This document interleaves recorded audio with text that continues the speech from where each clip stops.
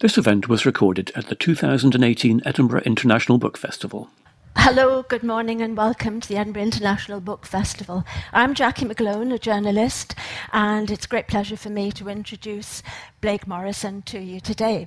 This event is called, it's got quite a, poetry of novel writing. Okay. Welcome, Blake. Thank you. Thank you.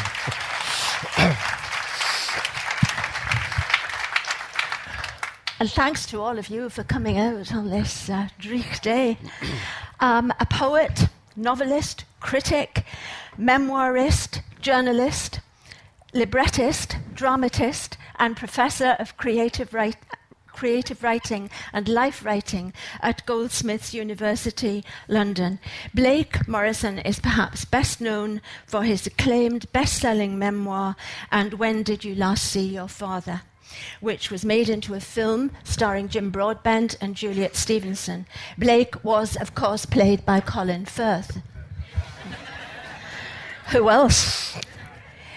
Blake has also written a study of the murder of James Bulger, As If, and recent novels include South of the River and The Lost Weekend, which was adapted for television. He's also published seven poetry collections, but he comes to us today with a new novel, The Executor, which is about the piecing together of a poetry collection, which is then printed in full at the end. So readers get 2 books for the price of 1. Thank you. I was going to use that line. Sorry. At the heart of the novel is a debate about the ethics of publishing material which may cause pain to other people.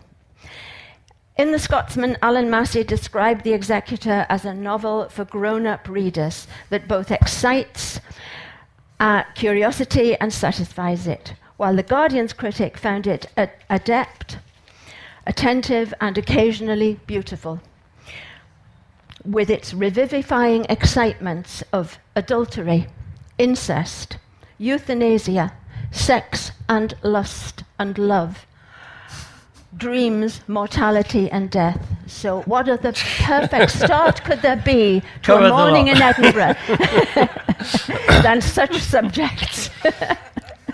We are going to talk about the book, and Blake will read from it, and he will also read 2 or 3 of the poems. We want your questions too.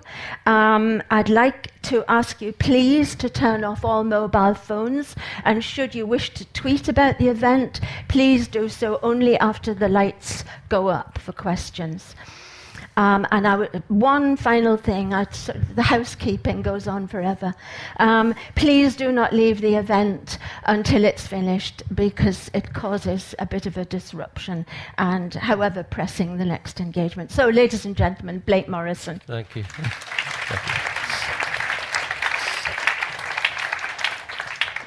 Blake, I believe you said for a long time you would never write a book about a writer and writing, so...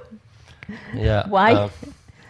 Well, that's true. I had a sort of prejudice against writers writing about their own lives, which tend to be quite narrow. But then I thought, well, I could draw for this novel on some of my own experiences. I worked for many years as a literary editor on book pages, and so one of the characters in here does that kind of work. And I always like novels that have work in them, where you feel you're learning about somebody's profession or some of the stuff they do. And so I thought, at the risk of it being one of those, up itself novels about writing, there were issues here that perhaps have a larger resonance that, you just listed all the themes of the book. That doesn't sound as if it's too literary, too narrowly literary. Well, you have the quotation from Dr. Johnson at the beginning about the writer's life, don't you? Yeah. Shall I read that? Yeah. It is commonly supposed that the uniformity of a studious life affords no matter for narration. But the truth is that of the most studious life, a great part passes without study. An author partakes of the common condition of humanity. He or she is born and married like another man. He has hopes and fears, expectations and disappointments, griefs and joys, and friends and enemies like a courtier or a statesman.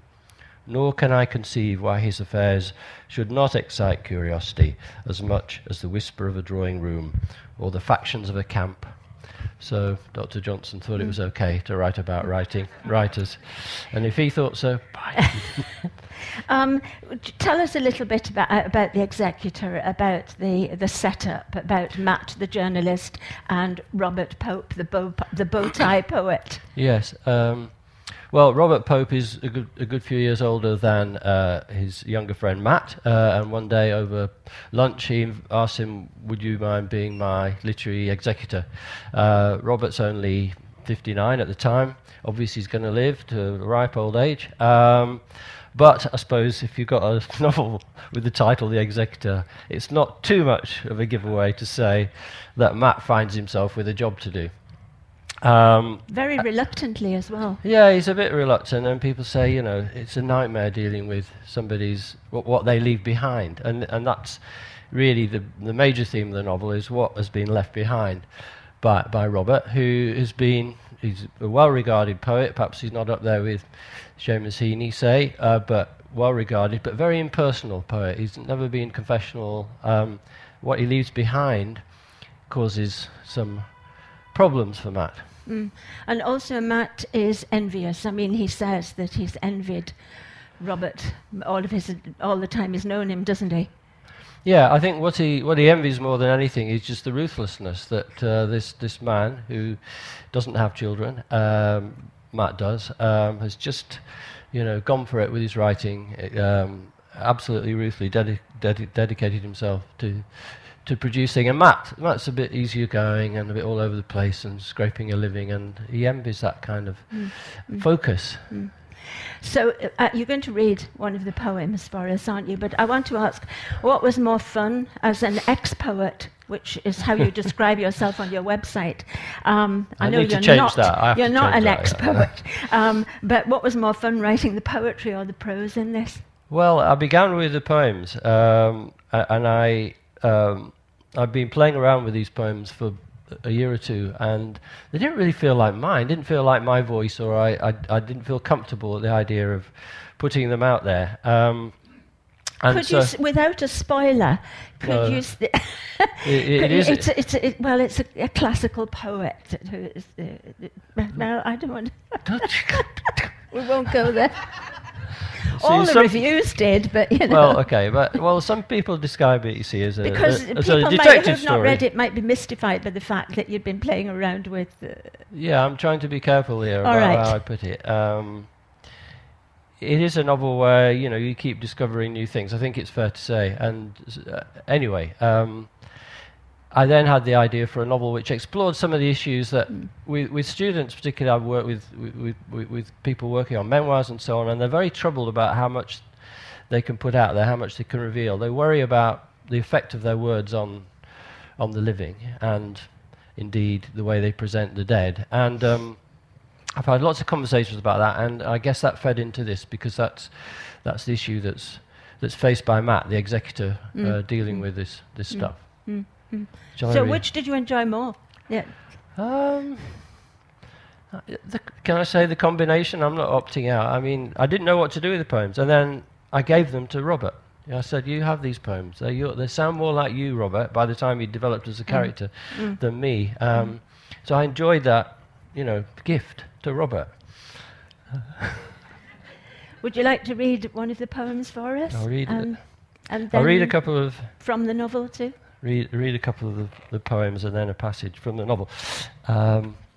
Just to give you a flavour of it.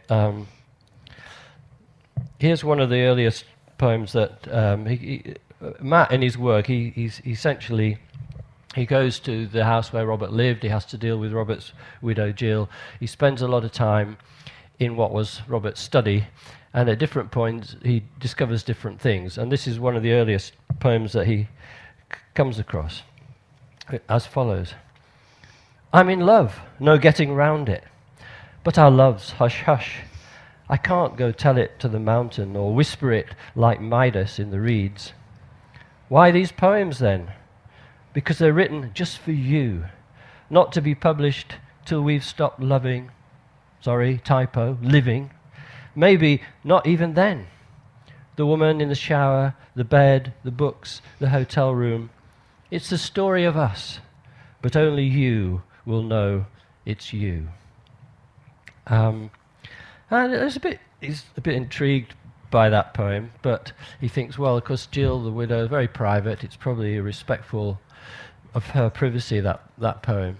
But then he comes across one or two others. I've never read this one before.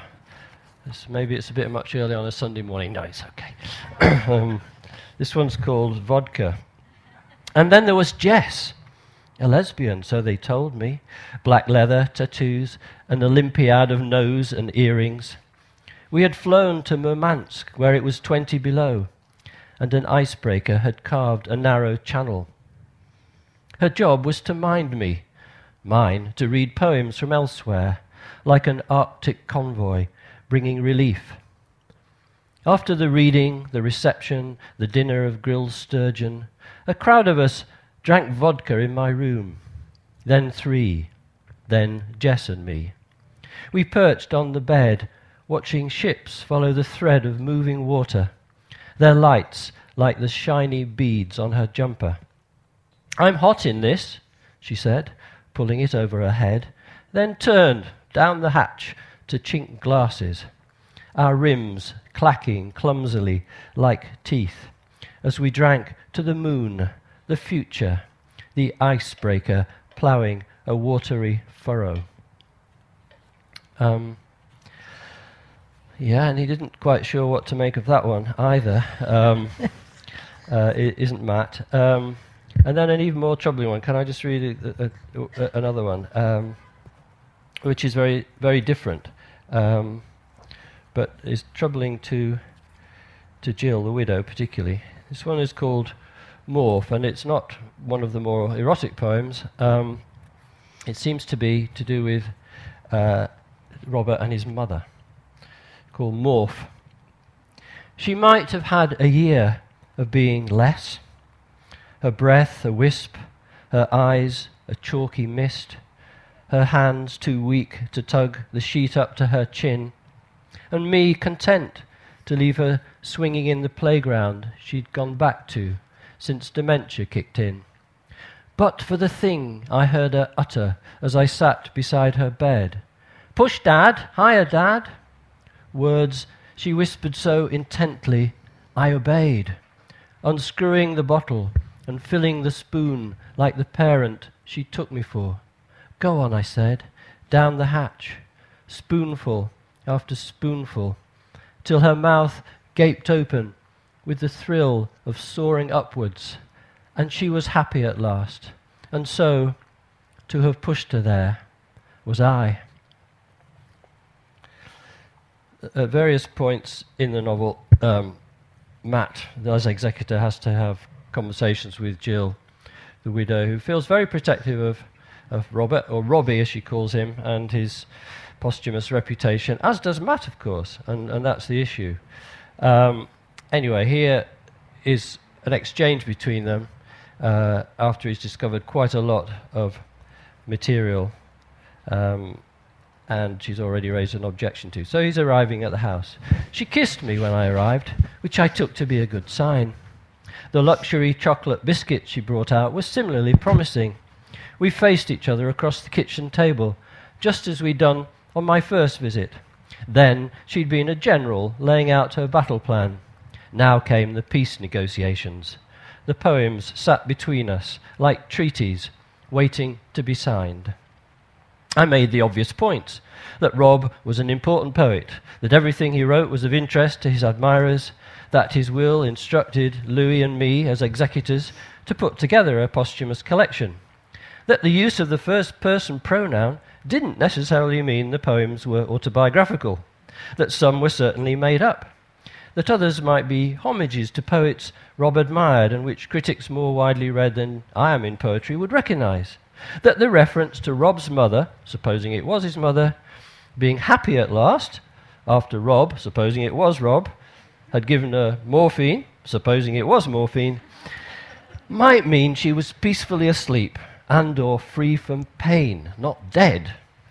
that poems thrive on ambiguity and metaphor, that she was taking Rob's too literally, that ordinary readers wouldn't infer from them what she had inferred, that they would enrich his oeuvre and enhance his reputation. The best of them are love poems written for you, I said. A few, maybe, she said. But that doesn't make me feel any better. What we did and said to each other in private isn't a matter for anyone else. Here, look, she said, pulling out a poem called Posterity. Written for your eyes only, not to be published. Yes, but his will says the opposite. He wants his unpublished poems to come out as a book. There are some scenes, she said, I find too painful to read. Really? Which? She shook her head. Come on, between ourselves, she said. Well, she said, okay, you know that poem about a man and a woman lying in bed, and he asks her how many lovers she's had before him, and he becomes angry and violent? Yeah, I know, I said. It didn't sound like Rob. It wasn't Rob. It was my ex-husband. Our marriage only lasted a year, mainly for the reasons the poem describes. There's another poem about a man giving a woman a split lip. That would have been him, not Robbie. If you publish those poems, he'll recognize himself. He took the breakup very badly. And he's still around. So Rob didn't change details. No, they're all there. Exactly as I told him. Even the bit about me drinking Lapsang tea. Yeah.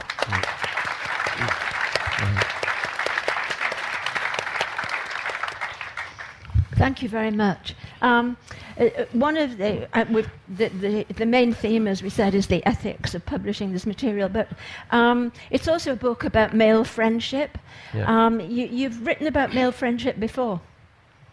I suppose I have. I think in this novel, one of the things that comes over is, and maybe it's something we all think about, is how you might feel you really know somebody very well, but then you learn something about them that you didn't expect, and you wonder whether you really did know them that well, how friendly you were, how deep the friendship was.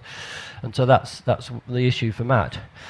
I suppose it's quite true that the last novel, The Last Weekend, was about male rivalry, two old friends getting together over a weekend years later after university, and playing out their old rivalries, jealousy. That was, that one was, the subtext of that one was Othello, to do with jealousy. And then my memoir of my dad, I suppose there are passages in that which are about competitiveness. I don't think competitiveness is an exclusively male thing. I've learned this. No. Maybe women are competitive in other ways than the ways men often are. But there's a passage in the book about my dad where I lay out all the ways in which I feel outdone by him, never going to be able to live up to him, unable to compete with him. And so that theme was, run through the work, I guess. You've also written about your mother, of course. I have written about my mother because if you write a book about your dad, fair is fair. You've got to write one about your mum. And my mother, Irish, came to England and Scotland, indeed, as a doctor. They were both doctors. Yeah. They were both doctors. Whereas my dad was, a big character and a big figure, and writing about him was relatively easy. I didn't know my mother at all well. She was very enigmatic as a person, and she didn't really let us into her past in the south of Ireland. We only ever had one holiday there when I was a small child. So there are lots of people I know with Irish parents, they would go back for the whole summer and know all their cousins, and I didn't have that kind of experience. But after my mother died, I finally got around to reading these letters that my father and her had exchanged way before I was even thought of, during the war, when he was away in the RAF and she was working in English and Scottish hospitals. And it kind of, my dad had kept these letters, I should say. My dad had said to me, one day you might want to read these.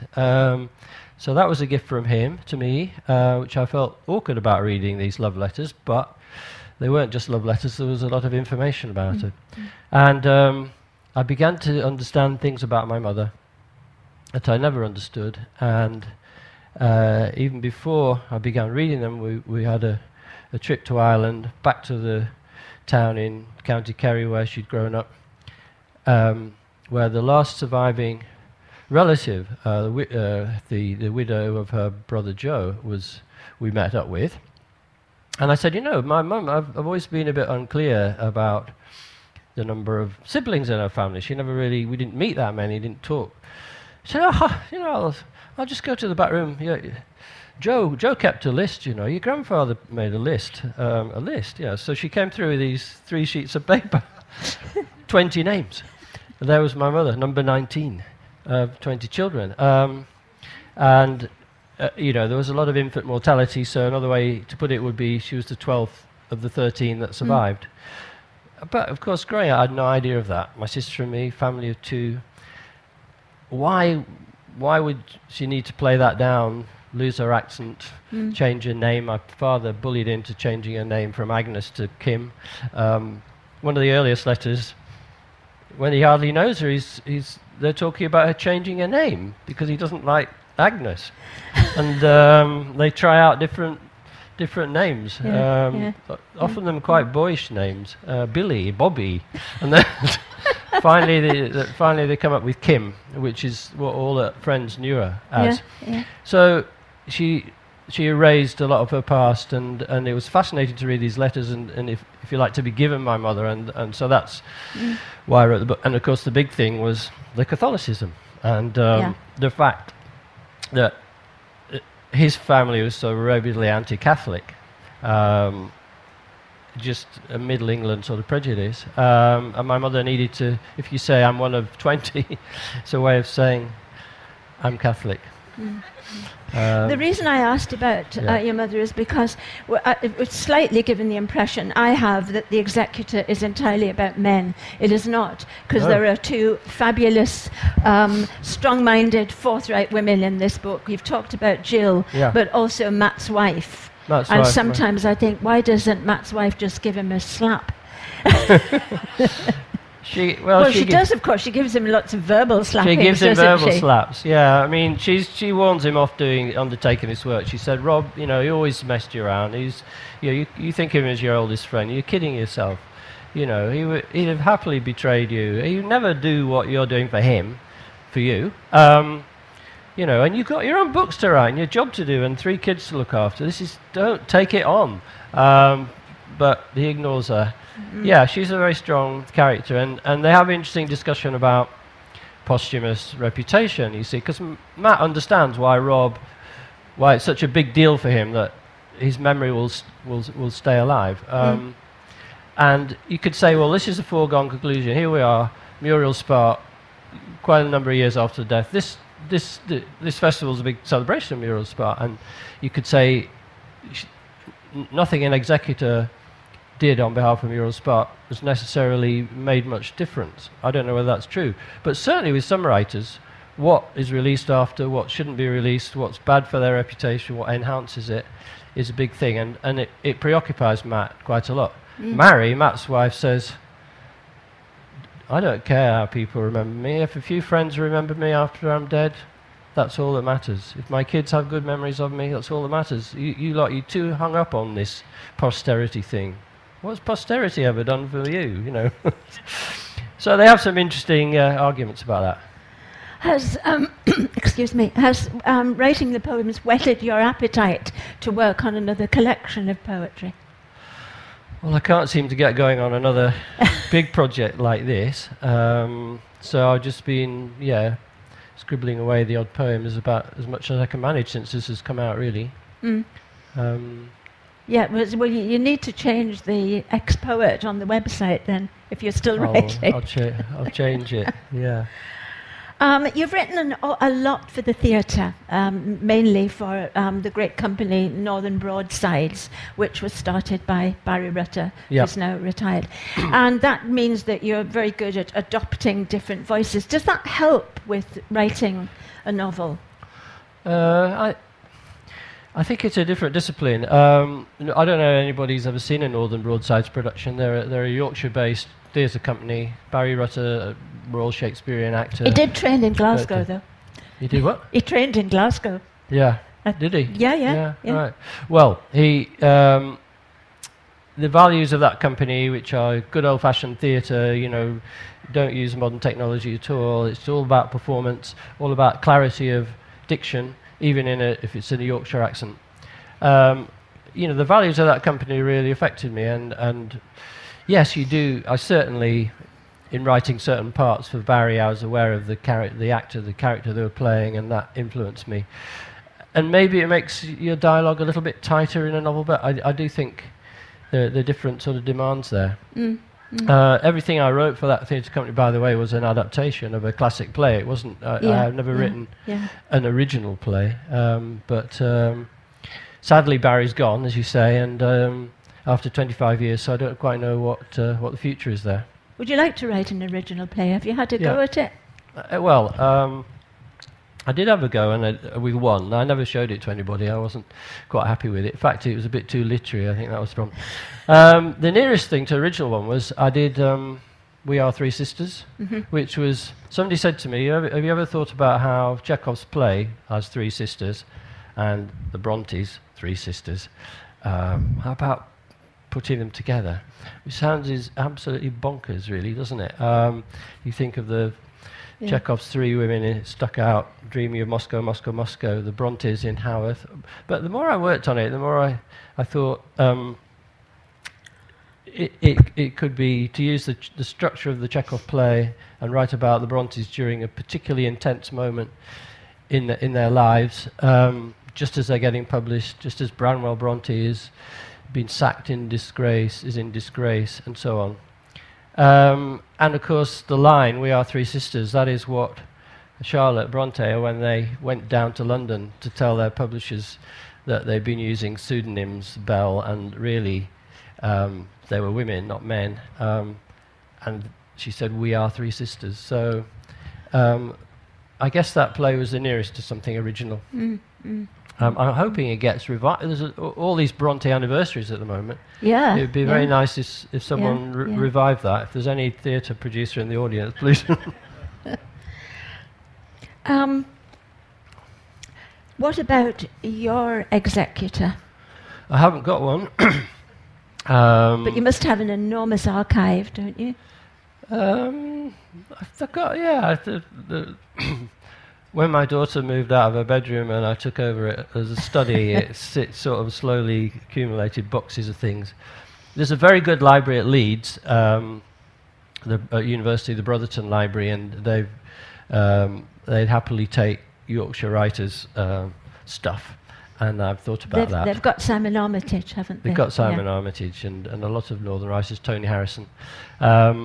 So I'm toying with that idea. I keep notebooks, and I go back to them, and sometimes I've got, front of the notebook is a diary, and the back of the notebook is poems or thoughts or whatever, and I sort of want to keep those for now. But there's certainly stuff I could let go. But I haven't got an executor. I have a friend, a poet who's younger than me, who asked me to be his.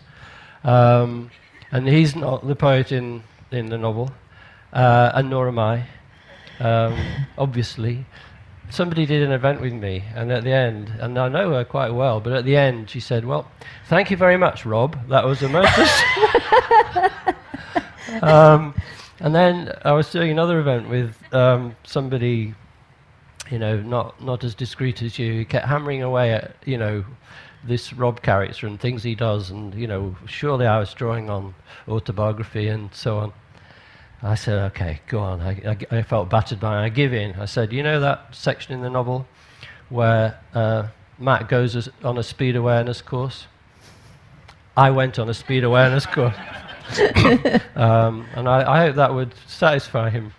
But no, I've never been to Murmansk, which that poem. There's a play at the Traverse at the moment which has got a very interesting conceit. It's about the digital executor and what we leave behind in cyberspace. Yeah. Do you use much the internet much, or I do, Twitter? I do. I'm not on Twitter. Because it's fascinating, the discoveries that are made during the course of this fellow having been appointed by his former lover as his digital executor. Yeah, I know it's all changing rapidly. But on Twitter, incidentally, my son said recently there was, it's 25 years since the Bulger case, and there were a couple of documentaries that came out, and I made the point. I came on as the one person probably amongst a lot of people making a point which is not at all anti-Bulger or lacking sympathy with what that family went through, but just saying, should you put 10-year-olds on trial in a courtroom, in an adult courtroom? Anyway, there was a lot of stuff on Twitter apparently. My son said, don't go on Twitter, Dad, just at the minute. So I'm not. Well, people assume that because, it's all digital now and so on, that executors, archives, collections of letters and so on, that whole industry is gone, And it hasn't, of course, novelists are giving their hard drives to universities for their archives, and do you really think all those emails you sent are in the ether and will never be recovered, or that things can't be recovered? So, all that's quite interesting, but I don't think everything will be lost. I don't think that the idea of the collected emails is not impossible. There have already been books that have been composed of writers exchanging emails and so on, haven't there? Oh, well. Could we get some questions from the audience, please? I'm sure you've all got some. Please put your hand up and we'll bring a microphone to you. Gosh, you're shy. Oh, we have someone over here, please. It's right at the far side there. In one of the booths. Hello. Hello. I first read your book about your mother, and it introduced me to life writing, which I found very exciting. And since then, there's been a real explosion of memoir, and some really, really excellent, great stuff.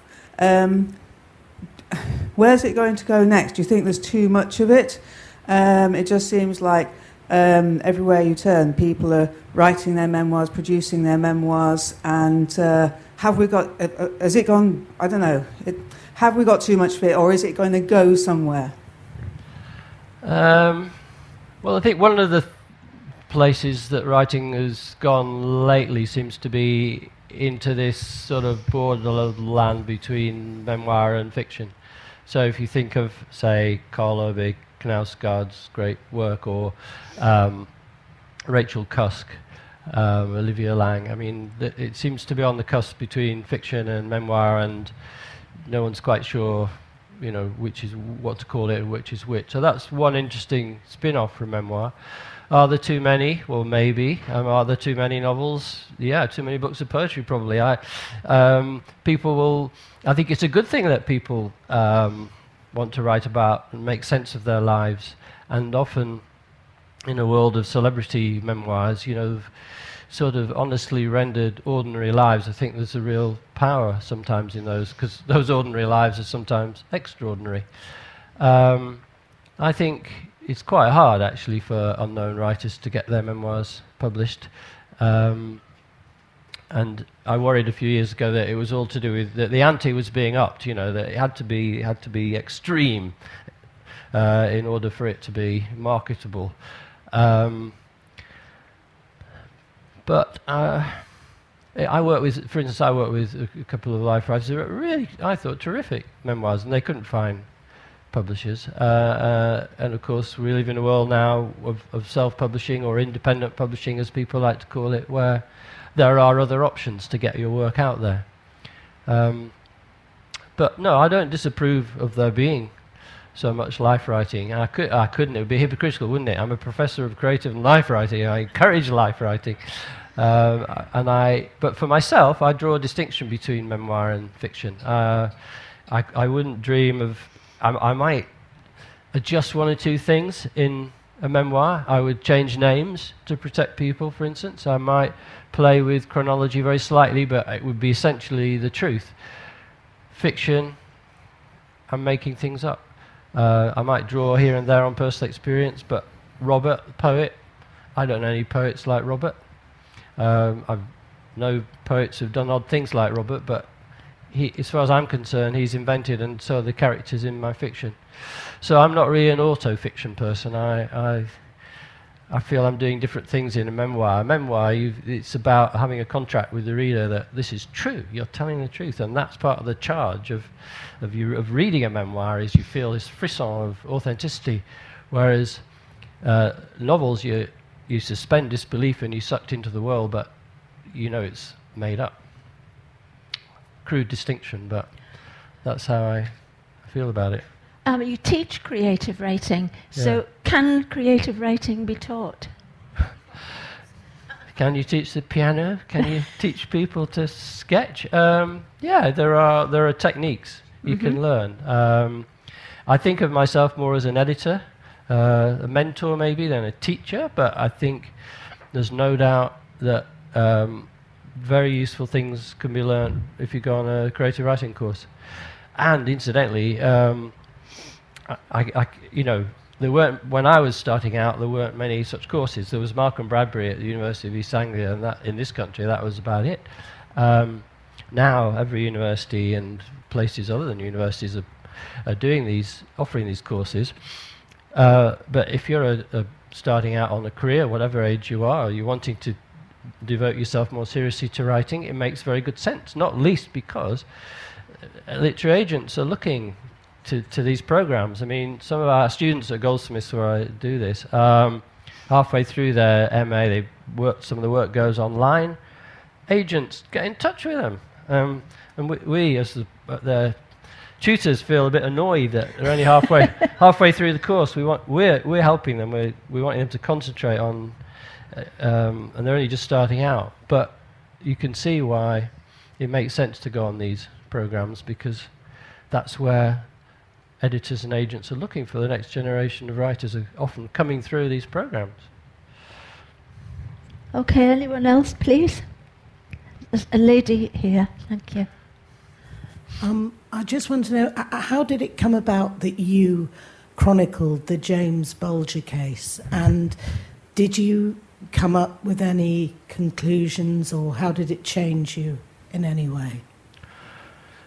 The murder happened in February '93, and in May '93, the book of my memoir of my dad came out, and it did quite well. And I think that was one of the reasons. Somebody I knew was working on the New Yorker, and they asked me if I would be willing to sit in on the trial.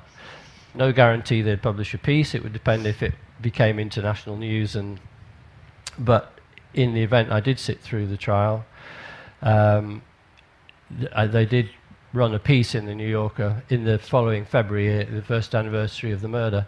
And I felt, although it was 10,000 words, I'd only just begun to explore the material, and so I ended up writing a book, which was a very unconventional kind of bit of reportage. It was a very personal book. But it was about what's the age of responsibility? Because there's a key point really here, is what's the age of criminal responsibility? In this country, I believe in Scotland, it was, for a time, it was 8. They set the age of criminal responsibility at 8. In England, it was 10. In most of Europe, most of the world, 15, 16, 18, it's far higher. And indeed, unless it's a case of severity, a rape or a murder, there'd always be anonymity for the defendant, and it would be in a closed courtroom. This was because these boys were 10 and a half. It was a public trial. The world's press were there, and I felt very troubled by the inability of those boys to follow the proceedings properly, instruct their lawyers, even have a rational case, pleading not guilty when they'd both confessed to what they'd done. So, why did they do what they did? That was, of course, why I was interested in going to the trial, to find out. But what I learned is, trials aren't about telling you why; they're just about establishing guilt. So, the whole business of motivation was confined to one morning when 2 teachers and 2 psychiatrists gave evidence, but they were not allowed to give full evidence or say what they had learnt about these boys. That they were only allowed to address one question: were they, age 10, mature enough to understand what they were doing, mature enough to understand the consequences of their actions. And for me, the key point came not when I was in the courtroom, but when I retraced the walk that the boys had done with, if you remember, 2-year-old James Bulger, having abducted him from a shopping centre, they walked him for 2 miles. And I thought they were taking him to some remote spot to commit this crime in secret, having planned it. They were actually walking back into their own neighbourhood where people recognised them, near their own school. And they came to this little alleyway by a railway line. They go one way, and as 200 yards away is Robert's home, where he was going to get into big trouble because he had an incentive. He had a long history of truanting, and he'd actually managed to be at school for 4 days, and he was going to get a prize if he managed to be at school on the Friday as well, and he'd bunked off. So he was in big trouble. And then the other way was the police station, where they told people they're taking this lost little boy, a lie, but perhaps part of them were willing to deposit him, but rather than do those things, they get in trouble there as well. They took him up on the railway line, which was the third option, where they were not going to get into trouble with their mums or anybody else. In some way, I thought that was how a 10-year-old might think. But there were, as far as the why of it, I in the end I came up with about 10 different contributory factors, including the breakup of the parents' marriages and the after effect of that, alcoholism, truancy, the fact that both boys had been held down a year at school and had formed a sort of friendship, volatile temper on John Venables, bullying in Robert's family, 7 brothers, each bullying the next one down. There were so many risk factors, as a social worker would have identified them, that contributed to that murder. So sorry, that's a long answer to your question, but there were a lot of different things that I think contributed to what happened that day. It must have been incredibly harrowing to sit through the trial, but how harrowing was it to write it afterwards? Because you were living with this story for a long time. Yeah, but I always find it helpful to the traumatic things in my life. Not long before it, been sitting by my father's bedside or toing and froing to it for 3.5 weeks, rather similar. And I find that writing it, you cope with the memory. It was quite traumatic in that courtroom. It was a very intimate courtroom, so you got the bereaved relatives there, and you got the parents of the 2 boys and the boys themselves. Yeah. Any more, please? Yes, the lady there. Thank you. Thanks very much. I've thoroughly enjoyed listening to your description of the novel, and I'm certainly going to go and read it, but I'm intrigued also by the title, The Poetry of Novel Writing, and I wonder what you would say was the distinction between poetry and prose. Well, when does poetry become prose? Well, I'm tempted to say, when it turns the page, or when the lines run on. Again, I feel it in my own. I'm not very keen on poetic prose, if you know what I mean. But by that, I suppose I mean kind of purple prose, the ones that really pushing their metaphors a bit in a fancy way. I'm not keen on that. So I think, for me, the poems, which are probably conversational in tone anyway, but employ metaphor, sit apart from the novel, a lot of which is involves dialogue and obviously narration. When I was writing the memoir of my father, I'd published two books of poems before that, and then I'd dried up really. I had a young family, I had a busy job, wasn't writing poetry, and then in the year after my father died, what came out was probably 5 years of poetry that I'd not written, as well as all the grief. So that prose probably has an element of poetry in it. But I don't find it easy to answer your question about what the difference is. I haven't yet read Robin Robertson's novel. You perhaps have, which has been long-listed for the Booker, which is it's good to see a poem or a narrative poem being treated as a novel. But so I'm keen to read that. But I don't know. Do you have a distinction that you make? Sorry, you don't have a microphone. You don't have a microphone. Sorry, we'll bring it back to you. Not really. I was interested in what you thought, but I mean, we do talk about purple patches in prose, and we talk about prose being, it's poetry on the page, and so it's just the blurring of lines between the two intrigues me. Yeah, I mean, for me, I started as a poet, and I think that's probably best to start as a poet and move towards narrative than to start as a prose writer and try and write poetry later. There's a kind of economy of language precision that you learn as a poet, which I hope aids you when you turn to narrative. But when you've got that urge to tell stories, sometimes poetry doesn't seem the right vehicle. Writing about my dad, my first instinct, because I'd only ever written poetry, was to do a long baggy poem about him, and then I thought, he wasn't a man who went into a poem, so didn't read it, wouldn't have appreciated that, so it had to be prose for him. And then having made that step, then the next step was towards running out of members of my family to write about. Then the next step was fiction.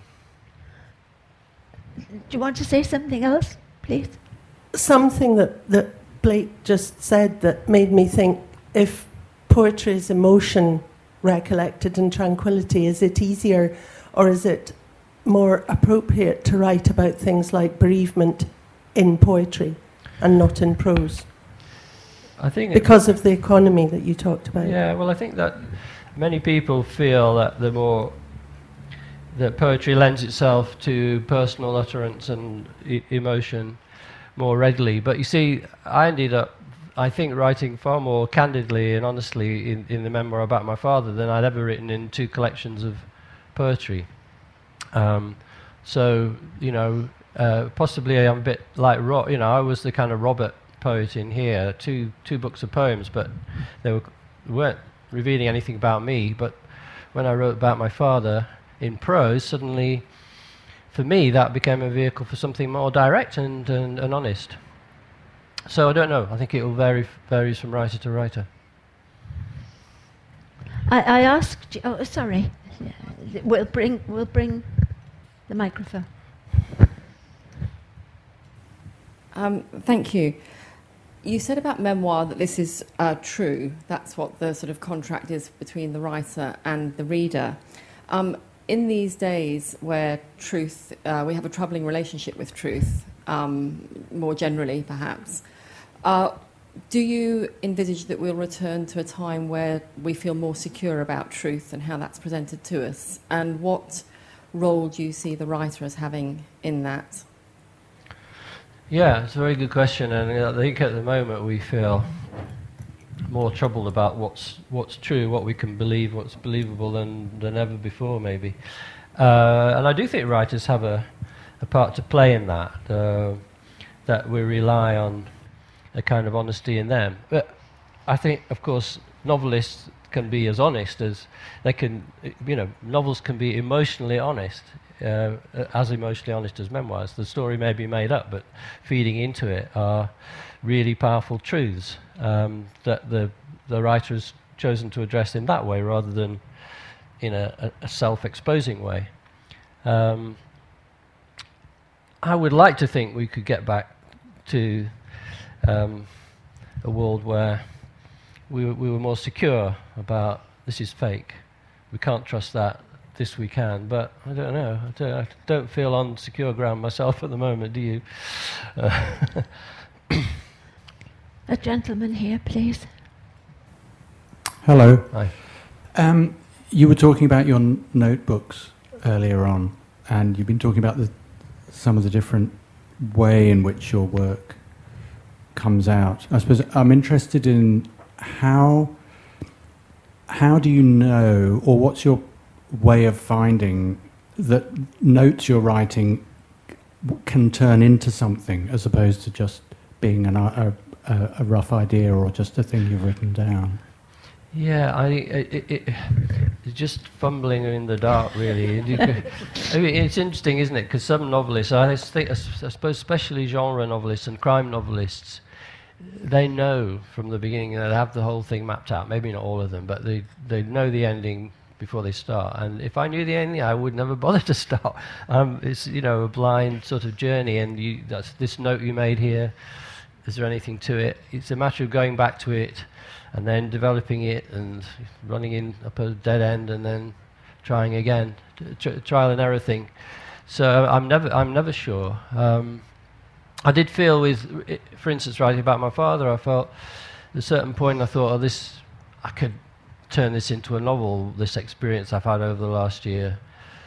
Character a bit like me, character a bit like my dad. And then I thought, it's pointless. This is only the truth of that story is the only thing that makes it worth telling. But then other things, I felt, yes, this is a short story, and not I've written many of those, or this is a poem, or this maybe has the legs for something longer. But you're never really quite sure until you've spent some time with it. I just wanted to ask about this combination of poetry and then getting into the mind, or a little bit into the mind of the poet. I think as a poet, you quite often leave gaps and allow the reader to make decisions for themselves. And I wonder if you enjoyed the process of having the poems and then being able to unfold a little bit more in the text about what was going on there in a way that a poet or your own poetry you're not usually able to do. Yeah, that there may be something in that. Though I think probably with novels too, if the reader feels being given it all on the plate, being fed too much, no room to move, that can be as constricting. But certainly a poem, which is likely to be a lot shorter than a novel, is going to invite you to do more work, intrigue you more perhaps.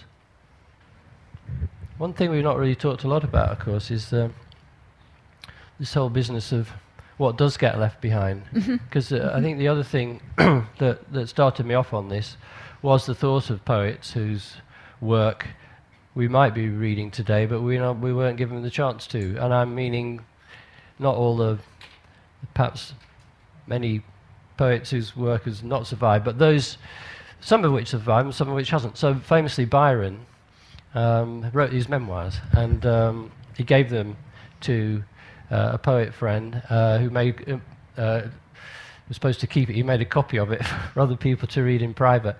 But when Byron died, another friend who was jealous of that person having the manuscript and Byron's publisher, they all met in London and decided these memoirs were so scurrilous, although only one of them, the three, had read the memoirs, that they had to be destroyed. So rather than keeping them and putting them away for 50 years, they were worried about the effect on Byron's estranged wife reading them, Byron's sister and the incest.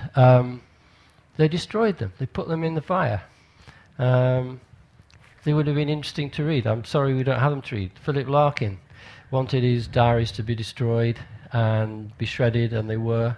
And the Plath Hughes estate as well. The rewriting of. And famously, Kafka asked his friend Max Brod. He said, "Of course, when I die, I want everything to be destroyed." And Brod had kept everything that Kafka sent him. He said, "I'm not going to destroy your stuff." But Kafka said, "No, you're my executor. I'm giving you the job." So if Max Brod had destroyed it, we wouldn't have the trial, we wouldn't have the castle, we wouldn't have America. And did Kafka really want that stuff destroyed, or why didn't he do it himself? So there's always that ambivalence of writers who leave stuff behind, and they say, "Oh, I don't want a biography," or "I don't want anybody looking at this." Well, why didn't they get rid of it then?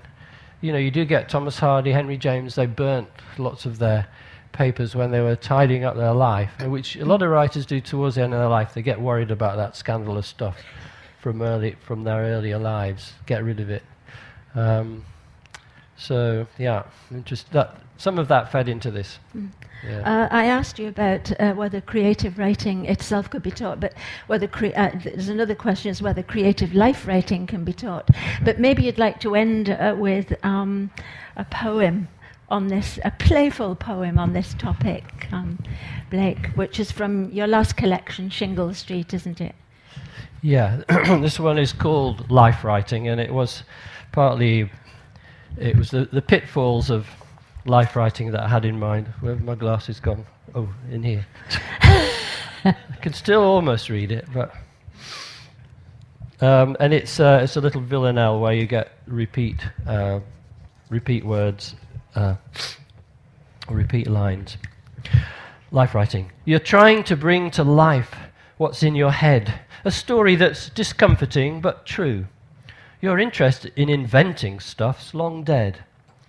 You know that all worst sayings all been said, but strive to tell it straight and make it new.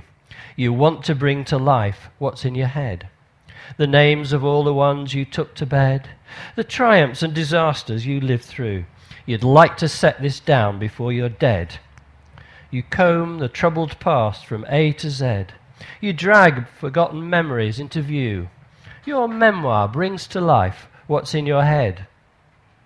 But Tim, best mate at school, was really Ted. And Tanya's nut brown eyes were turquoise blue. They phone you late at night and wish you dead.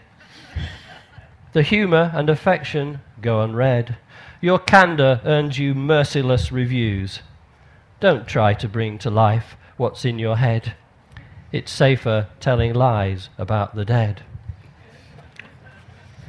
Thank you very much.